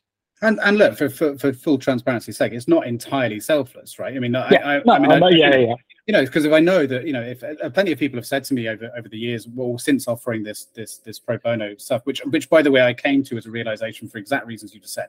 I was seeing too many predatory sort of activities going on in the community, and I don't want to be a part of this anymore, because I was charging for consultation, initial consultation, discovery, and all that. I was like, I don't want to do that anymore.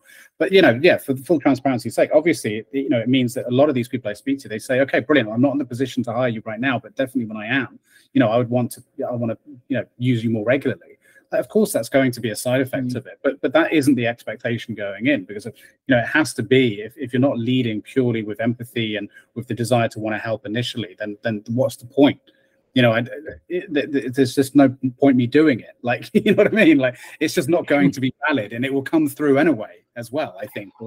So it's just, that's my philosophy. I don't know if it's the right philosophy. I've been told by plenty of people it isn't the right philosophy. If I want to build a business based on that and all that, so I don't care. I can pay the bills, and I'm helping people. That's more fucking important. I can sleep at night. You know what I mean? Yeah, and like it's about being authentic, right? Right. Like, you be true to yourself. Whatever anyone says to you, just be true to yourself, because it's a hell of a lot easier than being fake. That's exactly like I said earlier when I mentioned the Gary Oldman thing. Like, that's what this show is about. It's just fuck it. This is who we are. This is who I am. This is who you are. And I think that's refreshing in this day and age. You know what I mean? 100%. But yeah, and I think as well, like, just to kind of touch on what you said there, it's also when there's kind of no expectation, i.e. there's a transaction between you pay me X. I think that there's a lot more openness to the kind of conversation and the suggestions that are going to be made, right? As opposed to somebody going, oh yeah, I'm going to pay you, I have to pay you X in order to get Y. And it's kind of like, well, what's then Y? Whereas actually, I think with anyone, a kind of a conversation is always a much more valuable kind of mechanism, as opposed to a meeting, if that's kind of way of explaining it. But yeah, I know what you mean. If you remove the transactional nature out of an interaction, then it can just become a little bit more open. Definitely. Yeah, essentially a bit, again, going back to this entire podcast, that's kind of why I removed the, I did initially think very much about the interview sort of format, which to a degree, there's an element of that, right? I'm asking you questions and so on. But then, of course, for me, the most important part of this is it's just more conversational, because removing that structure, which in some ways can be a limiting thing, allows for things to be a bit more free flowing and authentic, I think. On that note, though, I do have another question, which is, but again, it's just I'm being curious. But going back to what we were saying about remote and so on, do you see the company that you're building going to a remote model or going into an office? Because you obviously haven't had experience in both, then you can probably make some hopefully pretty informed decisions about what's going to be best for the company moving forward, right? Yeah. So in an ideal world, it would be a mixture, and I think that's definitely how the world has changed, right? So I think until 3-4 years ago, people, when you talked about remote, it wasn't kind of mainstream. I think we're kind of seeing this kind of slight resistance to fully remote now, and definitely some of the bigger companies are kind of being a bit more forceful in terms of bringing people back to the office. But I do see the value in terms of people being in an office, like that social element, and kind of the benefit in terms of just having those conversations that you otherwise don't have. And let's be honest here, doing it remotely or by virtual meeting just isn't the same as meeting in person. That's for sure. So I think it's a mix. I mean, but I also think there's, it's around the individual, and it's around flexibility. And I think, in very simplistic terms, if they're getting the job done and they're happy to work from home, and there's kind of no real detriment to the business in terms of that happening, then I'm not going to kind of prescribe to someone that they need to be in an office 2-3 days a week if that's not what they need to do. I mean, definitely kind of with developers, and we're on our second dev agency now. I've never met them, and it kind of works, because that's, that dev works in that way. That said, would I like it to be in person occasionally? Yeah, because I think when you can kind of talk about products with your development team in a room, sometimes things come out that otherwise wouldn't do. But yeah, I think a mix ultimately. I mean, I've got both positive and negative experiences around working from remotely. I love the fact that I can have lunch with my daughter and do things on a whim. I also miss being in a kind of social environment that the office brings. So there are benefits to both. I think probably most people would agree with that to some extent. And I think ultimately, for the vast majority, or for mainstream, you'll kind of see that part office, part remote. The hybrid model, I think, is definitely going to become the industry standard over time, if it's not already. Yeah. Well, look, I mean, there's so many things I didn't get a chance to ask you about. So that means that we're going to have to do another one at one point. Part two. Damn right. Yeah. These 2 hours always fly by. But one last thing then before we go.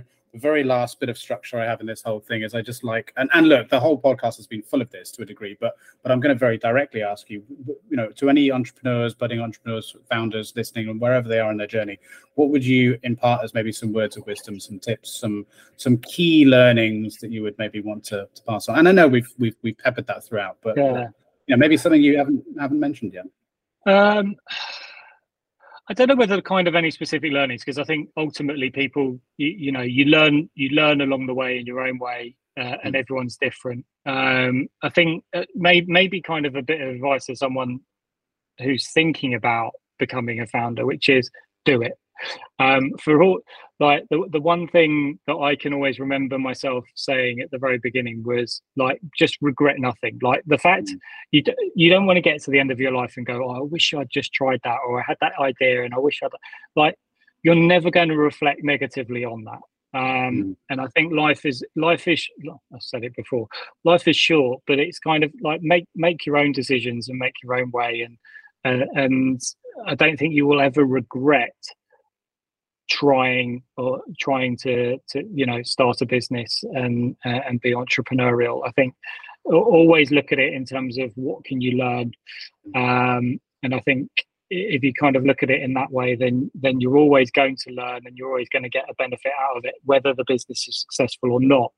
I mean, that's definitely kind of my approach, which is, irrespective of what happens, I'm going to have, I've had a great experience and I've learned a hell of a lot. And I think, that's all that you can kind of ask for. So yeah, probably not any kind of infinite wisdom there, but I do think, I would argue that is infinitely wise, because especially when the latter part that you mentioned about expectations of what you're going to get out of something when you go into it. I think a lot of the time that's misaligned, right? The expectation is doing this will mean it will bring me wealth and power or success or whatever success looks like. But when as long as the expectation is just learning, then that can come, but that's got to be the priority, right? In the same way that you've got to have an altruistic priority in helping people as opposed to expecting something in return.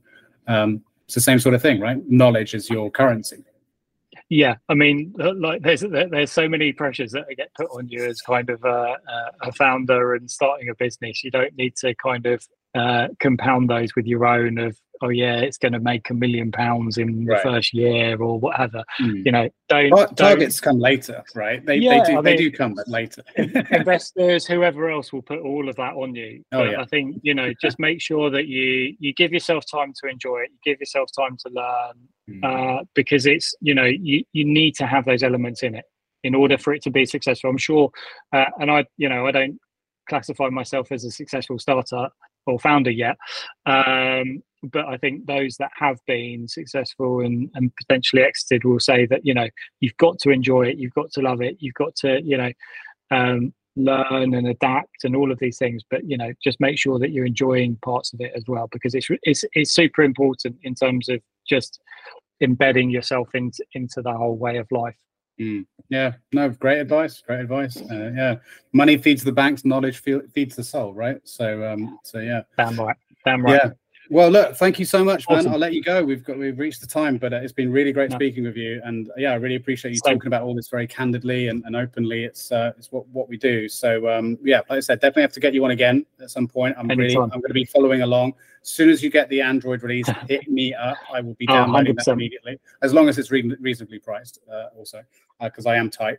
But don't worry. Cool. Awesome, Greg. Thanks very much. Really appreciate it. And look forward to part 2. Likewise. All right. Take care. Have a great week. Yeah, bye. You too. See you later. Cheers. Bye. Thank you for watching and/or listening. Please like, subscribe, and join the conversation in the comments below.